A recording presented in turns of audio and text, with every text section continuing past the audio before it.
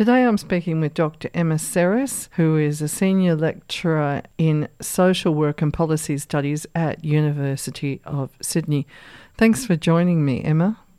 Thank you for having me. Yes, I would like to know a little bit about yourself because I did read an article that you had co-authored with Nicole Moulding from South Australia University. So I'm interested about your background and did you grow up in Australia? Yes, so I live in Sydney, as I have all of my life actually. So I'm currently living on and talking to you today on Gadigal country in Sydney's inner west. I'm really interested to hear about your work, and I think you're quite passionate about the work that you do. So, yes. Yeah. Thanks. So, yes, in my role, I'm responsible for a combination of teaching and research, and a key area of my work is social perspectives on mental health. So this can be summarised really as a big picture perspective or a holistic approach to understanding mental distress. So I'm really interested in unpacking some of the social drivers of distress or some of the connections that we can draw between mental distress and what is happening in people's lives. So biological factors in mental distress play a role, certainly, but mental distress doesn't arise in a social vacuum. So I'm really interested in the connections between things like housing, adequate or inadequate housing, poverty, abuse and discrimination. And I'm also really interested in women's mental health and the connections between mental distress and gendered violence.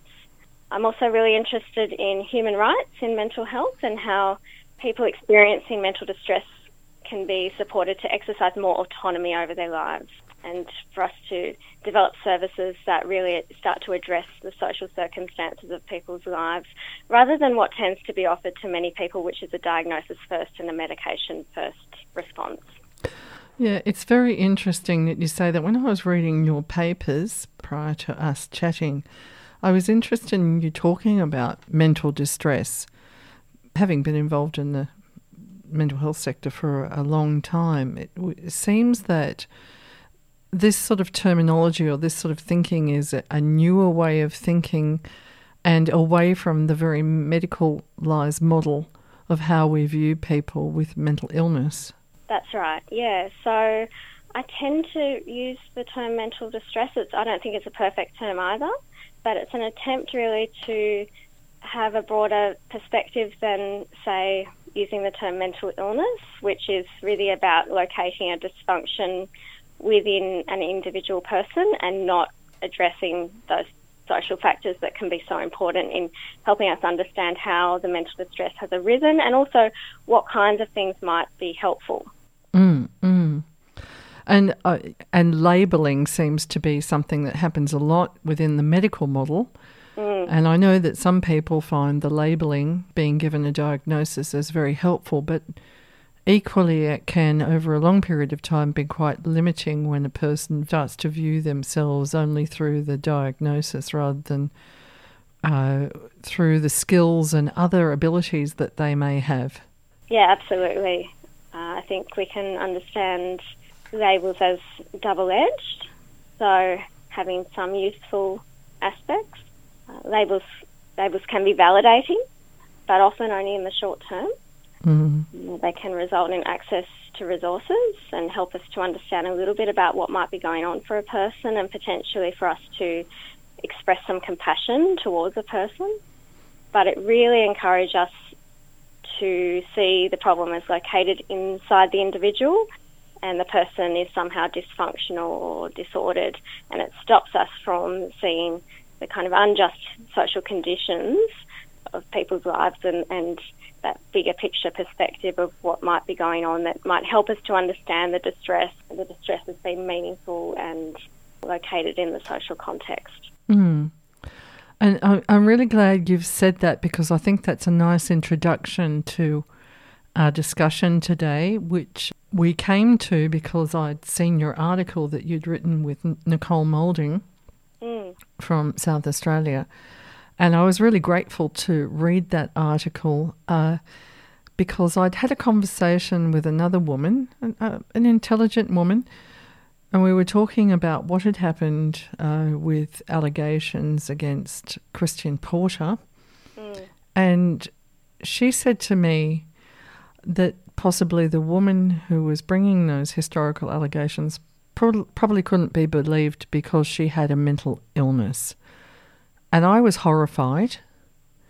And so for me, my really first question is, from your research, can you tell me why many people in our society, women and men alike, may view a woman that has experienced domestic violence, abuse and rape and judge them as not to be believed when they tell their stories?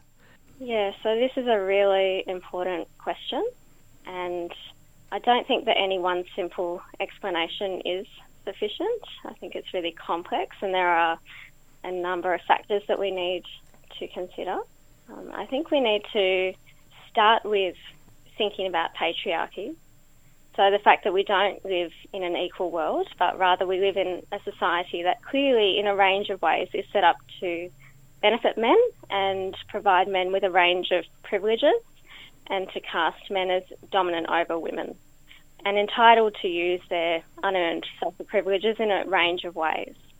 So this is not to say that all men do this, so many men reject this notion, of course, but on the whole it's still how men are being socialised within a contemporary context. And this comes to the great cost of women, of course, and also to people of non-binary genders. So really patriarchy is a system that is based on the idea and really requires us to believe that there isn't a problem. So really it requires us to consider that male dominance, power and entitlement either doesn't exist, or if it does, it's not a problem. So perhaps it's natural or it isn't actually a problem. So I think what happens when women disclose gendered violence is that there's quite an affront to this notion that there isn't a problem. So when women disclose, they're asking us to take their stories seriously, their experiences seriously, and to accept that there really is a problem of gender inequality in our society, and the status quo has to change. And in fact, massive social change is required. And this is a pretty uncomfortable scenario for us to sit with. And recently we've seen women disclosing as part of a collective and a social movement, and so we're seeing many women come forward with their experiences. And so it really is an affront to this idea that there isn't something wrong and that things don't need to change. And so I think that's part of the reason is that it's uncomfortable and it requires great social change.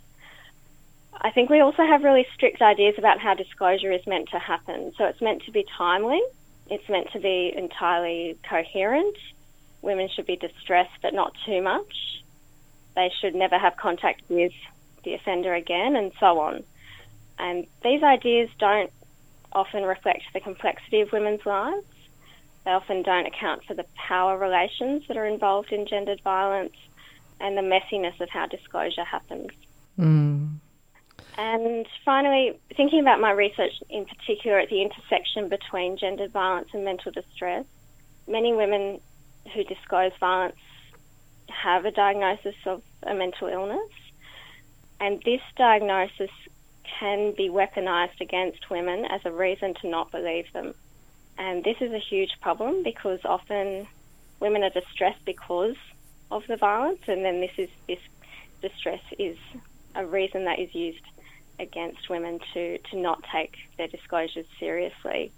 And really this is embedded in some very stereotypical ideas about mental illness diagnosis and notions of irrationality, or that people with a mental illness diagnosis can't be trusted. Mm-hmm. So I think it's complex, and there's a lot to this question of why we're so often not able to take women's disclosures seriously. Yeah, so I hear you saying there's historical context to how women are stereotyped, but in terms of women who, and you were talking about the complexities, obviously, about not supposed to see the person again and all of that sort of thing, but a lot of domestic violence happens within relationships and partnerships where there may be children or power imbalance and financial imbalance, and it's very hard for a woman to make the decision to leave a situation like that, especially if they don't have the skills to get a job, or they haven't been in the workforce, or they don't have any money saved up. It's quite, as you said, quite complex for women. But I wonder why, and I know that you've discussed it a little bit, but this inability to hear a woman's story, particularly women who have mental illness, does it just come from those societal constructs, or is there something else at play? Yes, I think femininity for a really long time has been seen as consistent with irrationality. So this idea was used, of course, against women who, during advocacy and trying to be given the right to vote, we can't possibly give women the right to vote because they can't make rational decisions. So there's a really long history with these ideas, and because of that long history, they can be really hard to undo. And I think when we look at this history, it makes sense that some of these ideas are still present in notions of femininity today, although perhaps in a more subtle way. Mm-hmm. And so for women who also have a diagnosis of a mental illness, the stereotypes about femininity and mental illness collide and in some ways create a perfect storm for disbelief. Mm-hmm. Mm-hmm. But I understand that the data says that women who have a diagnosis of a mental illness or have a disability are much more vulnerable to being taken advantage of, or being abused, or experiencing domestic and family violence. Is that correct? Yes, that's right. So we can think about multiple reasons for this, and so unfortunately, some offenders or people who use violence will use a woman's mental illness diagnosis against her. So it can be a form of gaslighting. Nobody will believe you because you have this diagnosis. So that's one area that we can think about. We can also, in thinking about some of the kind of connections between people's experiences and the development of mental distress, it makes sense that many women who access mental health services with experiences of distress, some of that distress, has arisen in the context of gendered violence. Mm. So these overlaps are very clear. Mm. What are the implications for women who have experienced trauma, and how does it impact women who are the most vulnerable in our communities, who are living with mental illness and or a disability? Yes, I think the broad social disregard for women who disclose violence, not taking these disclosures seriously, can have devastating impacts for women. It can contribute to or exacerbate mental distress. And actually, mental health services themselves are not well equipped to respond to women who are presenting with mental distress in the context of violence, even though this is a really common scenario. So often, mental health services will not ask women about their experiences of gendered violence, or if they do, they may not take those disclosures seriously or see those disclosures as really important in helping us understand how the mental distress has arisen. And actually, some abusive partners may use the mental health system as a way of further abusing women. So, for example, creating doubt about her credibility because she's been given a diagnosis and thus undermining her further. And so this is a really terrible situation because often women's distress has arisen due to the context of violence, and then this distress is used as a reason not to take her disclosure seriously. Mm-hmm. And so for women who have an existing mental illness diagnosis or other disability, it can really contribute to them choosing not to disclose or delaying a disclosure. And I think this is really understandable and well-placed fear, actually, because, women are aware of how their disclosures might be responded to. Mm-hmm. Well, as you said, it makes it hard for a woman to think about disclosing, particularly if she's had a previous difficult experience when approaching and seeking support, or engaging with perhaps the police or some other institution that perhaps, because the changing role of the police in our societies is something to be thought about. Initially, the police were there to catch the bad guys, but a lot of their work now does involve attending violent situations in the home. And I wonder, is that part of the problem? Do our police force and some of these people who are engaged in the system, who may have their own perceptions around how people are supposed to engage, how women are supposed to behave, is there a need for education or training? What are your thoughts? Oh, absolutely, yeah. And I would add to that we need to look at kind of multiple intersections that can disempower women. So if we think about First Nations women, culturally and linguistically diverse women, women with diverse sexualities, women experiencing poverty and so on, there can be even more barriers and reasons for these women to fear disclosing or accessing services because of the response that they might receive. Mm. Whilst many in our communities understand and accept that mental illness can affect anyone through the many mental health awareness raising campaigns over the years, have those campaigns actually altered deep-seated attitudes and removed discrimination that may lay at the heart of these perceptions of women with mental illness and disability? Yes, I would say no as the short answer, that mental health campaigns don't go far enough. So firstly, they often offer quite neat versions of mental distress and help seeking and recoveries.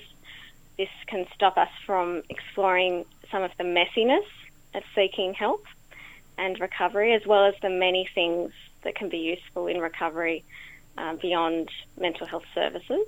The mental health campaigns, for the most part, are nearly always about underpinning biological factors to explain mental distress.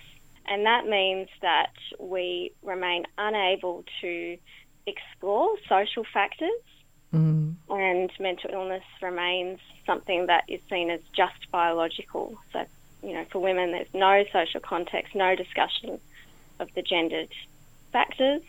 The notion that mental distress just arises without understanding social circumstances.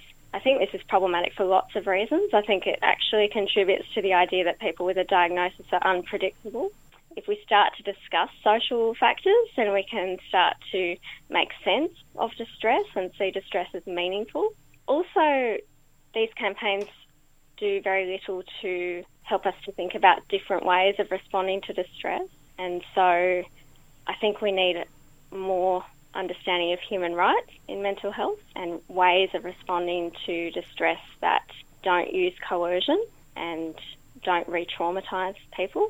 Mm-hmm. So there are many alternative ways of responding to acute distress that don't involve coercion that have been developed throughout the world.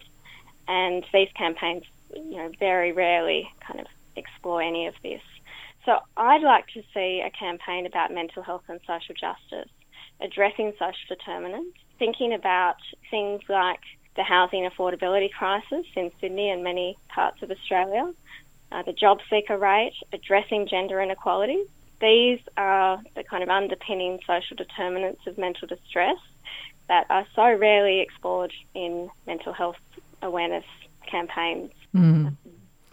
My experience has been that although attitudes and awareness of mental illness broadly has changed, but that doesn't remove a person's perception of how others should appear or react or behave. So I'm talking about discrimination. And what I hear you saying too about the environmental factors and the inequities that women in general, but also women who have a diagnosis of a mental illness or a disability, or who have experienced trauma. Maybe they haven't shared that they've experienced trauma, but they seem to be much more discriminated against in getting work. Most women are not being paid an equal pay rate. We don't see women rising so much to the top. We don't have enough women in the workplace. There's lots of issues around equality, and I wonder how the discrimination is linked to that equality itself. Are we back to those social constructs about what women should be doing and how they should be behaving, and views of what women should be behaving as in terms of their femininity and their roles? Yeah, this is a really important question. I think you're right. There's still a huge amount of othering of people with a mental illness diagnosis. I think in part that's because we're stuck in the biological model. Mm-hmm. So we're not seeing mental distress as a kind of meaningful and understandable human response, often to overwhelming life circumstances. Mm-hmm. I think if we shift towards seeing distress as meaningful, then we can stop trying to fix people and approach distress in a different way. I think you're quite right around those gendered expectations that are still huge burdens for women in our contemporary context. In one of the articles that you sent me, you talked about the DSM-5 manual having more and more disorders. We seem to be adding more and more disorders to the list. And I've recently had a really interesting conversation with my GP where she was talking about having situational anxiety or situational depression, but that it can go away because it's the situation you're in that actually affects you without saying, oh, here, take this pill, that'll solve your problem. Do you think that that there's still too much of a push to actually put labels on people as if that's the big solution, and we can sort of, that means that, oh, they're fixed? Or is it something to do with how we fund mental health, that we need to have labels in order to get support? Yeah, great question. I would say absolutely. We're still far too reliant on labels as a way of understanding and categorising distress. Certainly in each version of the diagnostic manual there are more and more disorders, and with the recent COVID-19, people are starting to discuss a new diagnosis around pandemic-related mental distress. And so, some people do see more labels as a good thing because maybe it means that more people are able to receive help. I really worry because diagnostic labels invite a medical response to what is often better understood as social or human challenges.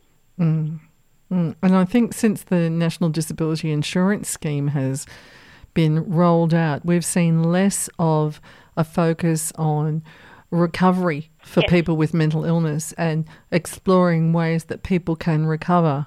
And obviously women are in that group of people who may need support to recover, but actually recovery being the goal rather than getting a label, getting support, and then somehow or other having someone maybe being able to get an NDIS package. I'm not saying that it's not a good thing to have that kind of financial support, but it seems that I feel almost like in some ways it's a bit of a trap, and the focus on recovery has shifted. Yes, it's all more like being institutionalised in the community. Yes, I think you're really right about that. So I think a diagnosis can really invite a kind of fixed identity. So we're not talking enough about recovery and resilience and that things can change. The diagnosis also sort of invites medication as being a first line of treatment, and very little can end up being done to change a person's social circumstances or address the things that may be contributing to the distress. And it can really encourage a deficit lens, so really focusing on difficulties and not sort of seeing a person's strengths. And so a lot of the people who I've spoken to in my research, have said, yes, that label was helpful in some ways. I was able to access a certain resource, but then I wanted to give the label away, and it was hard to do that because health workers and others were sort of fixated that was my identity. And unfortunately, it can lead to discrimination. Mental illness labels can even lead to discrimination in health services. So I've spoken to people who've been trying to access support around physical health. There's a mental illness diagnosis on their file, as soon as the practitioner sees that, everything then gets seen through that mental illness lens. And it can be really hard to access support for their physical health, which is just a terrible outcome. Yeah, and I suppose that's back again to that discussion that we've been having about women who've experienced trauma. If you come in to the police station to report, or the police attend a situation and you tell them, oh, I've got a diagnosis of something, there's a subtle shift in how they view you, rather than recognising that this person needs, perhaps, they're traumatised, but they've also already had these other experiences, and perhaps we need to sort of be more thoughtful in the way that we manage this. But it does set up really difficult situations for those persons. You're absolutely right, yeah. The discrimination is huge. So is disclosure of having a mental illness a double-edged sword? Yes, it is, yeah. And that, going back to the mental health campaigns, I suppose that complexity is not there. So, you know, people are encouraged to seek support, to receive a diagnosis. You know, without that complexity around, you know, the implications of receiving a diagnosis, there can be some negative implications. Mm-hmm. So that sort of takes us back to what I said this friend said about how this woman has brought allegations at Christian Porter, and yet she might not be believed because she has bipolar disorder. It's quite disturbing. How does that play out, you know, ultimately in the whole way that she accesses support, or she accessed support? She obviously, even in trying to access support, she wasn't able to feel that her issues were well understood, and sadly she took her own life, leaving those people, her friends and family, behind to fight the cause for her. It's just quite diabolical, I suppose. After what we've witnessed with the rape allegations in Parliament House, many women feel that there is complacency and political game playing around creating real change. Many see that the most commonly used solutions involve shifting the blame onto women, further labelling them as somehow dysfunctional, and or just shuffling women off to services rather than addressing the underlying social and societal issues. In your opinion and from your research, what needs to change so that women can feel safe, be heard equally and equitably, and receive the support they so desperately need to heal? Yeah, great question. So mental health services need to change. We need to bring a gender lens to understanding women's distress. I think we need to not jump straight to labels, working towards understanding the social context, addressing social drivers, as well as providing empowering and non-coercive responses to distress. So there's a lot of work to be done in mental health services. In addition, I would say if we are truly concerned about women's mental health, or in fact anyone's mental health, as a society we need to seriously address gender inequality. And so, you know, ideas about male dominance and the gender binary are harmful to everyone's mental health. Certainly women's mental health, but also men. So, you know, the kind of idea that men can't be nurturers, you know, these ideas that men shouldn't be too emotional and so on are actually very harmful. And when we look at some of the risk factors for men's mental distress as well, we see that around situations of divorce and redundancy, men experience high levels of mental distress at these times. So we see the impact of gendered expectations on men is very harmful as well. And of course the gender binary is also really harmful for non-binary people also. So we need to do a lot to improve mental health services, but I would certainly say that that can only go so far, and that we need to kind of look more broadly at society and gendered expectations and the harms that they have on all of us. I think many of us were quite horrified that Parliament House, in particular, they fund domestic violence services through Federal Health, and yet not to have appropriate procedures through which to support someone and for women in particular to feel that they're safe to come forward. Do workplaces need to look at how they are addressing issues around sexuality in the workplace and how men and women and you were talking about gender issues, but how we all interact? Do people need to be having a broad discussion about what is put in place so that people feel safe in the workplace? Yeah, absolutely. And I think in the context you were talking about, really those power relations, unequal power relations need to be addressed. Workplaces that are unsafe for women clearly need to be addressed. And I think we need to, stop this sort of siloing approach where we see, mental health as this kind of separate issue. It's actually all intertwined. And as we address social justice issues, including women's rights, then that will have flow-on effects to women's mental health. Mm. And one of the things that I was thinking about when we first discussed this was about the issues with male-dominated and male-directed workplaces and whether women are working in those systems or not. If it's a patriarchal workplace, do women to survive in that workplace take on that behaviour as well and seem to be less empathetic towards other women who are experiencing difficulty in the workplace? What are your thoughts?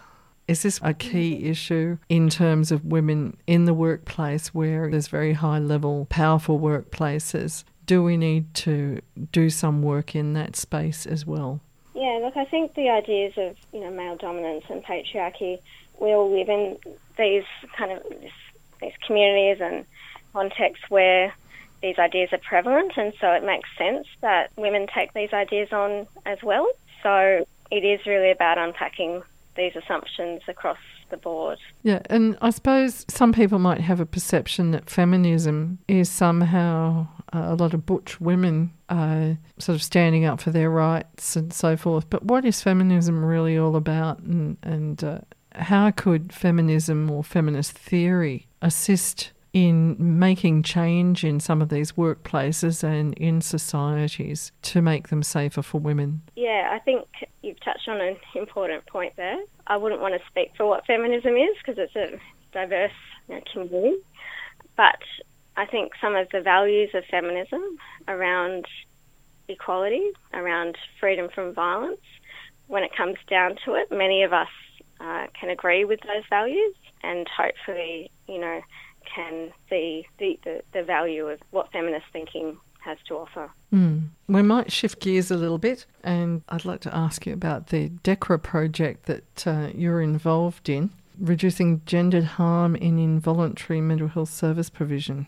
Yeah, so this is a new project, a 3-year project that I've just started. I'm looking specifically at women's experiences of involuntary mental health services. So the question that I'm asking really is about the impacts of compulsory mental health treatment on women and also what might be some alternative ways of understanding and responding to women's mental distress. And I think in this conversation we've been able to unpack some alternative ways of understanding women's distress that move beyond biomedical explanations.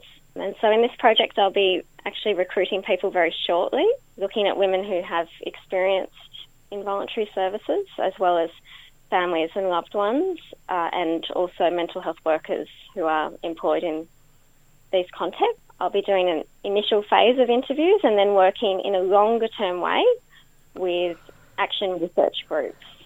And so in these groups we'll be aiming to co-design gender-sensitive approaches to responding to women's distress. And the project is enhanced by the employment of peer researchers, so women with lived experience, relevant lived experiences who are co-facilitating interviews with me and co-analysing the data and using lived experience to enhance what we're able to achieve in the project. In here you say women who have experienced coercive psychiatric practices. Do you want to expand on what that might mean in that context? Yeah, so coercion is really around services that people receive that they don't consent to. And we can think here about, the unfortunate situation where people are turned away from services that don't sort of meet eligibility criteria and so on. This can lead to people experiencing more and more distress and then the very unfortunate situation where they might receive a service that they don't agree to. And this can have harmful effects for many people, but if we look specifically at women's experiences, there can be re-traumatising impacts if women have experienced violence or other forms of abuse and then a compulsory mental health service. There can be very harmful, detrimental impacts of this. And so the service that's set up to support women can actually cause harm. And so I'm really interested in different ways that we can respond that are effective but also reducing that coercion.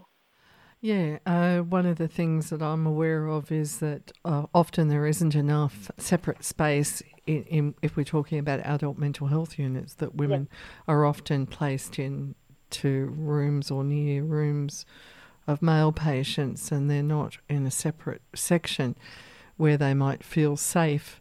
Is that part of the problem, or are we talking about a broad range of challenges that are faced when women are perhaps involuntary or voluntarily in a unit such as that?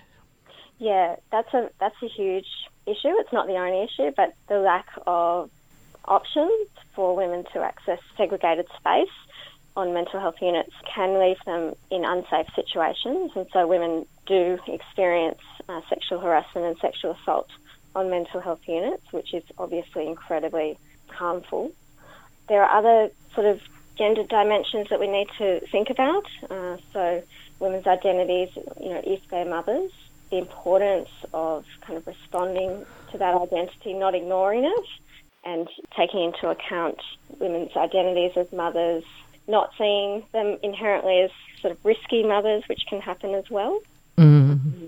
Yeah, so there's just, a huge range of areas that we need to kind of bring that gender lens to understand how to respond in effective and respectful ways. And I suppose this is also important for the LGBTIQ community as well. Yeah, absolutely. So there's a lot of evidence that mental health services are really ill-equipped to respond to diverse sexualities and genders, and often people will experience a disrespectful or a response that's inappropriate. There's a huge amount of work that needs to happen in that space as well.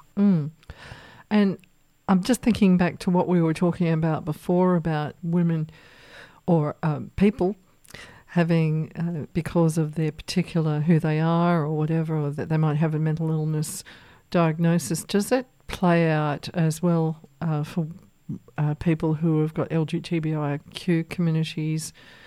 Are they also impacted by being both lesbian, gay, queer or transgender? Is their experience as significant as the experience of women who have mental illness, particularly if they themselves also have a mental illness? Yeah, I think, yes, certainly we can see some overlap. So the impacts of homophobia and transphobia on people's lives, can contribute to really understandable mental distress. But mental health services, again, will kind of jump to the label, and not understand that broader context. And then this can be sort of further harm can happen if insensitive questions are asked around sexuality or gender, or partners are not being sort of adequately included. So this can create lots of reasons actually for people to choose not to access services in the first place. Is there anything else that you think is important for us to add? I know that you've got your project that you're going ahead. Are you looking for people to participate in that? I am actually. So yes, recruiting very shortly. So if there are any women with experiences of compulsory treatment, or families and loved ones, or indeed mental health service providers working in that space, then please be in touch if you're interested to participate. I think to conclude, I'd just go back to the point about valuing lived experience. So really, I've just learnt so much from listening to people's narratives about mental distress and also experiences of services. People who are using their lived experience and really working tirelessly as part of the consumer and service user survivor movement to work towards change in how mental distress is understood and responded to. So I guess I'd just encourage those listening to continue to be open to and value lived experience. I think understanding complexity and diversity is so important. So just being open to learning from a broad range of experiences. And a full examination, as you say. Really, we need to bring a societal wide lens to some of these issues. Yeah, absolutely. That wide view is so important. It is a complex area. But I feel, I have to say, it's a very complex area. But I feel that we really do need our policymakers on side to actually assist with making some of these changes, or being willing to step outside of some of the dominant paradigm in order to see what possibilities there are to address many of these issues. Yeah, I completely agree. I think we need to spend more time and effort on prevention and addressing some of these social drivers. But I also hear you saying, as you said, we need to listen more to what people are telling us rather than thinking through. And I think a lot of this is about perceptions and how we view people, and some of that bias, I suppose. Yeah, the othering is huge. Yeah, not even perhaps even being aware that thinking, how we're thinking is stereotyping particular people, but being able to go beyond that and really hear what the person is saying is really critical for perhaps the person's recovery and the sort of support that they get. Yeah, absolutely. Thank you very much for the discussion today. I really, really appreciate it. Thank you. Good opportunity for me to get some of the research out there more broadly, so I appreciate that. Yeah, no, and thank you too, Emma. Really appreciate it.